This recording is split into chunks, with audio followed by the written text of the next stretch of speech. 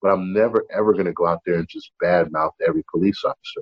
If somebody wants my opinion on something, I'm going to tell them what I think. My heart got softer, and it made me realize how and feel more for people. There's obvious hardships.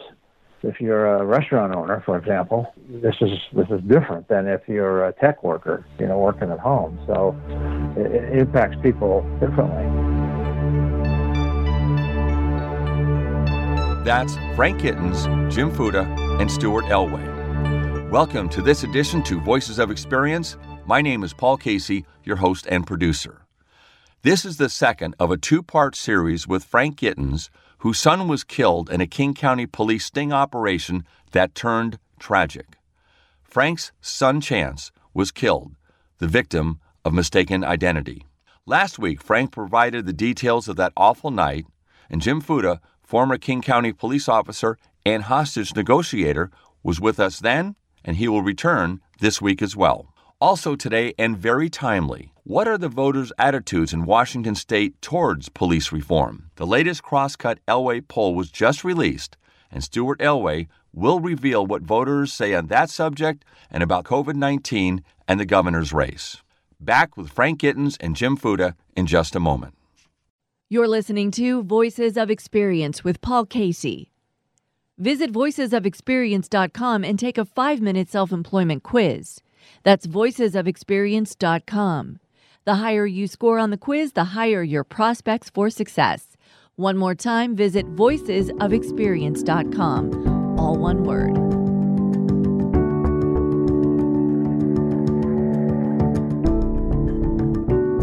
Frank Gittens received a terrible phone call. His son Chance had been injured. He was being transported to Harborview Medical Center. Chance died that night from 8 gunshot wounds. The reason? A sting operation conducted by the King County Sheriff's Department had gone terribly wrong. Frank received a financial settlement and an apology from the King County Sheriff's Department for their negligence. Joining Frank today is retired King County police officer and hostage negotiator Jim Fuda. Jim is the current director of Crime Stoppers of Puget Sound. Recently, Jim has been providing insights to local media outlets regarding the latest uprisings in Seattle. Now, Frank grew up in Brooklyn, and my first question to him was, what was the relationship like between the citizens and the police in Brooklyn prior to him moving out west? Frank, you were talking about something when we were visiting earlier, and that had to do, you're growing up in Brooklyn. You had a good relationship with the police. Yeah, obviously a police's job really can't do his job without the people. Officers don't really know what the hell's going on unless somebody tells them. Right? unless they get called to the scene, something tragic going on. That's the only thing they know. They don't know anything before it happens. You want to pre-investigate before you investigate. In my community, not to walk around and talk to everyone because everybody was so intermingled. Every store was diverse. You'd have a Jamaican business, a Haitian business, a Jewish business, a Black business, and you walk down the street, it was a mixed bag of everyone. There was nowhere to hide. Get out there, talk to people, get to know people, understand people, and they understand you. You know their names. You know them by their last name. And that's what they would do. They would walk the beat. They knew the people. And even if an officer, they said, hey, Frank did this, that officer would say, man, that doesn't sound like Frank. I've had a conversation with that guy, but let me check it out. We got to get back into community centers and visit with these kids from a young age. These cops that are 25, 26, 27 on the force, they have an opportunity to make a difference 10 years from now when they're 37 and they're 42. It's never going to be perfect, but it's an opportunity for them to watch these kids grow, get involved with these parents, because sometimes our parents are our worst enemies. If they have a bad taste in their mouth, we're going to have a bad taste in our mouth. You can't always put the way you feel on your kids. You have to allow your kids to be able to have their own ideas and their own ideologies. And me as an adult, this has happened to my son. It's a tragedy, but I'm never, ever going to go out there and just badmouth every police officer. If somebody wants my opinion on something, I'm going to tell them what I think. I'm going to tell them what I think are the percentages of the people that are like that or not like that. But I think if we empower that 85% or that 90% to communicate, to talk, and to weed out that 10% and know that we're behind them, know that the sheriff's behind them or the chief's behind them, and that they're just not going to be out on the limb all by themselves. Thanks for that, Frank. I think you're really driving at something very important, and that is community policing. Jim, your thoughts? Shortly before I retired, I was working off duty at Safeville Field. I had a guy he was in his late 30s now. He walked up to me, shook my hand, and said, "You bought Kool-Aid from me at my Kool-Aid stand when I was 7.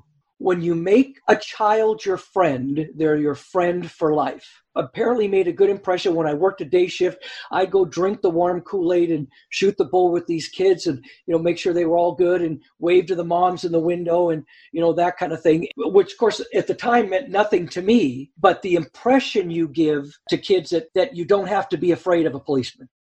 Maya Angelou said that it's not what you say, it's how you make people feel. Exactly. And I think that's exactly what you were saying there, Jim. Yeah, Jim brought up a good point. It's just the seeds that you plant as you're, not knowing that you're planting them and the kind of people that you are, just good things happen. And sometimes in life you do something now, but you don't reap the benefits for it 10, 15 years. That's why you never look for anything. You just try to do and be who you are.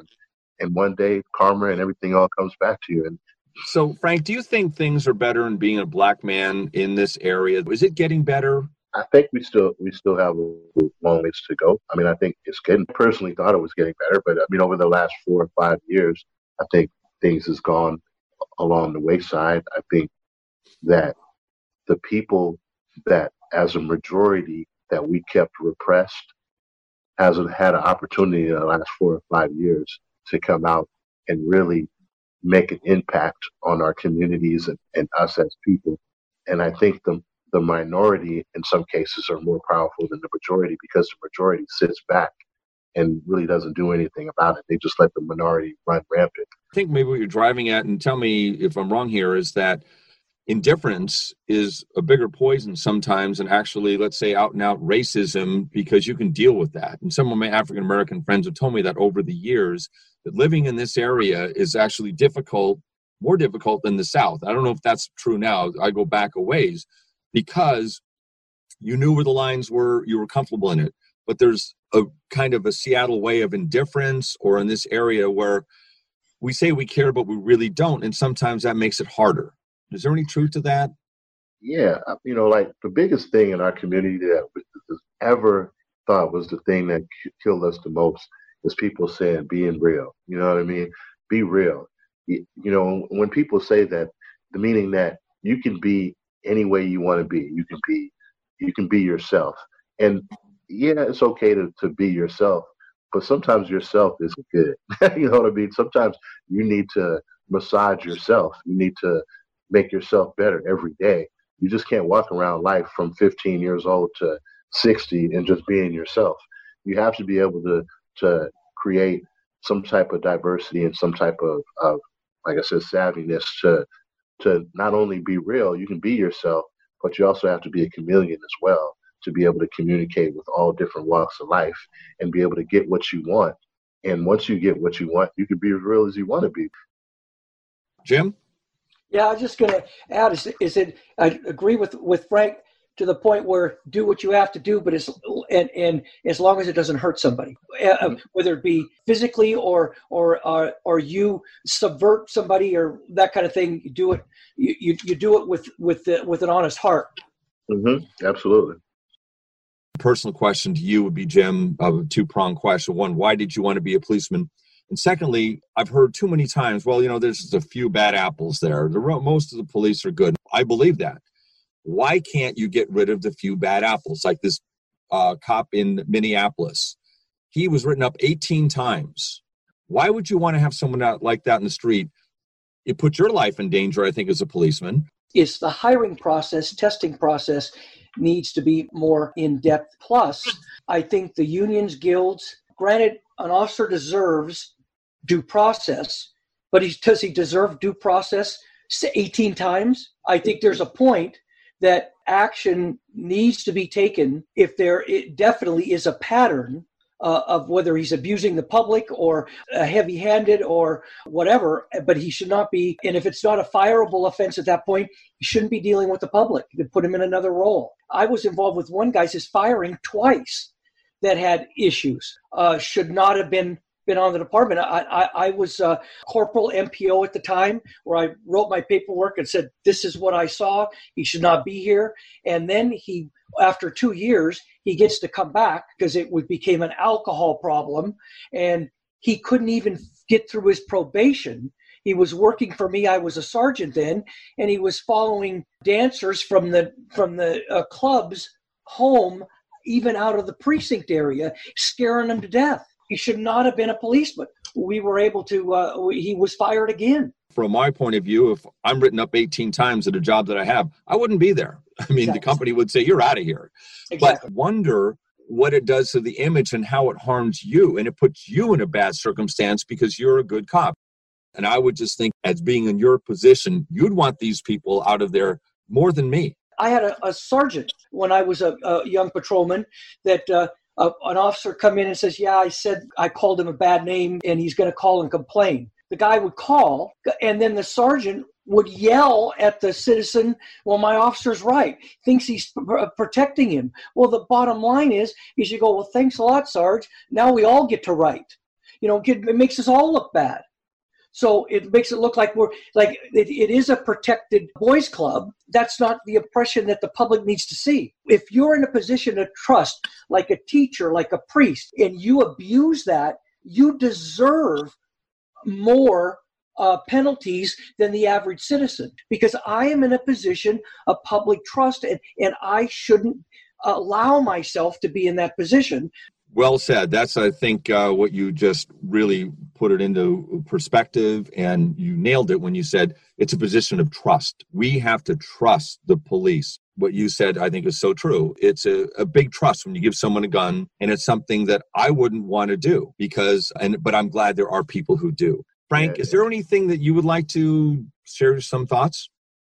Officers, especially ones that's doing this a long time, they've seen a lot of things, they've done a lot of things, and sometimes it's just like a movie script, man. You just keep going over the worst moment you've ever had in your head, and every time you attempt to arrest or apprehend someone that looks like that person that you had the worst moment you've ever had, it seems like it's all the same. And there's no way to differentiate this person from that person in your mind. It's like being Denzel. If you play all movies like Training Day all the time, you're going to be that guy. You know what I'm saying? That's a very good point. You get in that script and you're like, and it's just, how do I get out of it?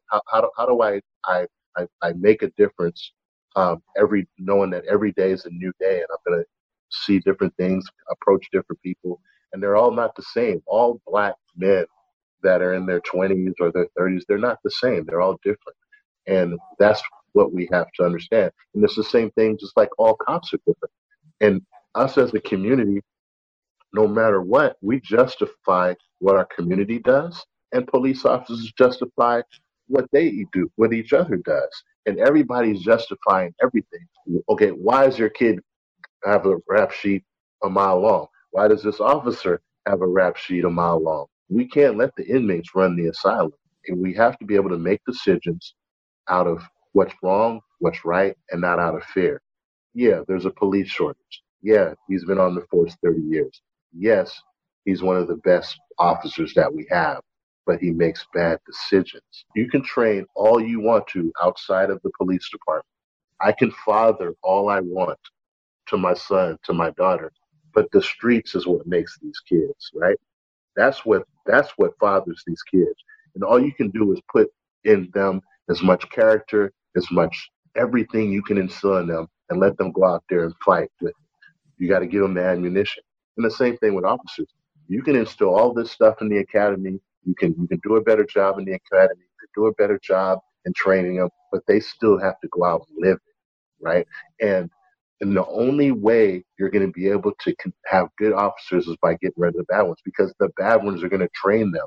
It's the field is what trains them. right? And it's the people out there in the field, and those guys, and it's normally the veterans, man. It's not the 22-year-old cop that's doing bad things. It's the guy that's been around too long, probably in some cases, and he just can't get out of the funk. And every day is the same day to him. Jim is like one of those special people, man, that was able to kind of understand this and just in his background and could be doing what he's been doing for so long and still have the character and the charisma. And I see him in these interviews. He's still probably as enthusiastic now as he was 20 years ago. You know what I'm saying? About his passion and what he believes in. What happened with me is that coming on as young as I did, seeing the things I did and realizing, the dead bodies or whatever the kind of calls and things that got into it, and you put a wall up because you're protecting your heart.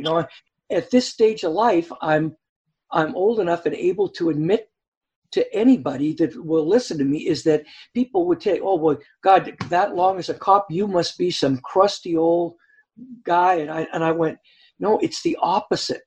My heart got softer, and it made me realize how and feel more for people. I've always felt it, but I was afraid to act on that because here I'm supposed to be the policeman who knows it all and could do this and whatever. But at this stage of life, it's more, oh my God, where you bleed for people. You feel so bad for what they're going through, and my negotiations training they call it de-escalation, they call it whatever they want, but was that helped me realize and put me in those shoes and share of myself that helped me communicate better and get that feeling and be comfortable with sharing some of my own faults with people to build that bond. That was an important aspect for me for doing that for 25 years. My thanks to Frank Gittens and Jim Fuda.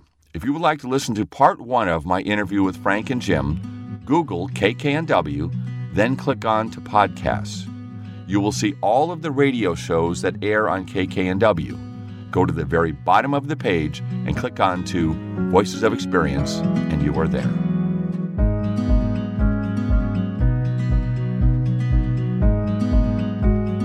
Frequent guest Stuart Elway of the Crosscut Elway poll is with us to talk about his latest poll results. We covered 3 topics: COVID-19, police defunding or reform, however you want to refer to it, and the governor's race. Let's get right to it. What are Washingtonians thinking about COVID-19? We found people are taking this seriously. 66% of the people we interviewed had some direct personal impact from this, including, working from home or having their kids home or things like that. But 35% either themselves or know someone personally who have had the virus. And that seems like a large number. Back in April when we did that, asked a similar question, that number was closer to 5%. So people taking this seriously. And as you point out, there's no hurry to reopen. We asked, do you think we should reimpose restrictions, or should we just put a pause on the reopening to see what develops, or should we just forge ahead and open up the economy and learn to live with the virus? Only 38% said we should just continue to open up and learn to live with it. Do you think the governor then is reading a room properly by what he's doing? I think he is. His marks for handling the virus were positive. With the rising cases again, I mean, we thought, we're past the peak. Everybody started to open up, and lo and behold, we weren't past the peak. I think in general terms, he's reading the room pretty well. Now, there's obvious hardships. If you're a restaurant owner, for example, this is different than if you're a tech worker, working at home. So it impacts people differently. And as you mentioned, one of the aspects of this, which has been, it's interesting, I guess it's not even new anymore, is the politicalization of it. The people who are Democrats and the people who are Republicans have almost opposite views of a pandemic, and views about what we should do about it are predictable by party identification, which in a broad sense, that makes no sense. but it's the world that we live in today. It's a highly politicized environment. Certainly. Go back to, I believe, in the 1960s, I read something about that era and that time, that if you asked the general population that if you believe the government does the right thing most of the time, 80% of the people would say yes. I don't think we'd be even close to that right now. No, it's a long way from that now. And it varies by party, and it varies by locale. I mean, Republicans think the federal government's doing a good job, and they think the state government's doing a bad job. And Democrats are opposite, because the Democrats control the state and the Republicans control the country. So it's colored by whose team is running the show, that you think they're doing a good job or not. Well, let's move on to a less controversial aspect of society today, and that would be policing. Yeah. Read your poll, and it is different that most people, Republican or Democrat, are supporting law enforcement. You asked a question about cutting funding by police, 50%. 73% of the people in the state said no, 17% said yes. Right. So that shows a pretty unified front for not doing that. But then on the other side, people are favorably disposed at looking at scaling back police budgets and investing in social services. It is a more nuanced opinion that people have than shows up in the headlines or shows up in the the marches and the counter marches on the street. People do think that policing needs reform. We asked a question about the killing of George Floyd, whether that was an isolated incident or indicative of broader problems. And 57% said it's indicative of broader problems.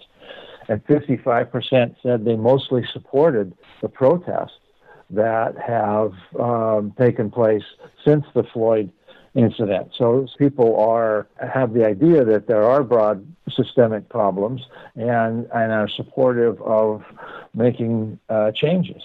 On the other hand, when you ask about your own local police force, 72% had a positive rating of their own force, and more people than not said the police force in my neighborhood treats people of all races equally, picking and choosing between those. They do not support defunding the police, which has got to be one of the dumbest slogans I ever heard. Even reducing the police force by 50%, as you pointed out, 2/3 or 3/4 of people are opposed to that. The door is open to having a discussion about policing and how to accomplish it. It seems to me there's a great deal of common sense going around when it comes to policing, but unlike COVID-19 where there's not. They are. And, one of the things that was really astounding to me is how quickly public opinion gelled and switched on race relations and policing in the aftermath of the Floyd killing. That just in a matter of almost 48 hours, national polls and local polls started showing a complete shift on the kind of questions we're asking here. So that really galvanized people's attention, that event, and the protests following that event, in a way that we haven't seen ever on an issue. I mean, people look back and say, well, gay marriage changed pretty quickly, but that was over a period of a year, months that it really hit the tipping point and really switched. This was a matter of days. Very interesting. On to the governor's race. What I was surprised when I went through the voter's manual, there are 36 people running for governor. Inslee is obviously in the position to win a third term. The question is, who's going to be the nominee for the Republicans? And it seems like there's kind of a wild card that came in at the last moment. This Dr. Raul Garcia, emergency room doctor from the Tri-Cities, it seems to me he's getting some really good support from the traditional, let's put Republican stakeholders in the state, like former Governor Evans, Sam Reed, and other people like that. Yes, and he showed up quite well in our poll relative to the other Republicans who have been running for a long time. he comes with, as you pointed out, Dan Evans, Slade Gorton, Rob McKenna, all the pantheon of great Republican leaders over the years seem to be coalescing behind him. I heard a columnist suggest that they don't really believe that anyone on the Republican side has a chance of winning. And why they want Dr. Garcia is because they don't, again, expect him to win, but he'll do a lot less damage from the top down, when they have Trump leading the ticket. And then They don't want the other, what they consider the poison candidates, to pull the Republican down further. What do you think about that? I think that's mainly it. Clearly, Inslee's in a strong position. In our poll here, he got his highest job ratings that he's ever had, which is 49% positive and 49% negative. Now, that doesn't sound very great, but that's the highest he's ever had. If you're going into an election with Donald Trump at the head of the ticket, who's pretty unpopular in Washington State, and then an extreme right-wing person, or a one issue gun control candidate, or somebody like that as the number 2 on the ticket, it makes it very difficult for Republican candidates down the line to run. The next one to be the first half of October, and then we'll include your question about the Seattle Kraken in that one, I'm sure. I didn't expect it, but I went from what the heck at 8 o'clock in the morning when I heard it yesterday to by noon going, I like it. Yeah. Well, and I heard a lot of people did that. Yeah, we'll see how it wears on people. Yeah. That's Stuart Elway with the July 2020 Crosscut Elway poll results. That's all the time we have for this edition to Voices of Experience. My name is Paul Casey. Thank you to Frank Gittins and Jim Fuda for sharing their perceptions on how the police and community can work closer together, and to Stuart Elway on the voters' attitudes regarding police reform, COVID-19, and the governor's race. If you have any comments on what we've been talking about, you can call the hotline at 425-653-1166. I will broadcast your comments on the air, but please keep it short. That's 425-653-1166.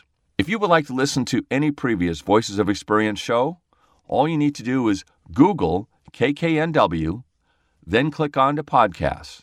A page will appear with all of the radio shows that air on KKNW. Go to the very bottom of the page and then click on to Voices of Experience, and you are there.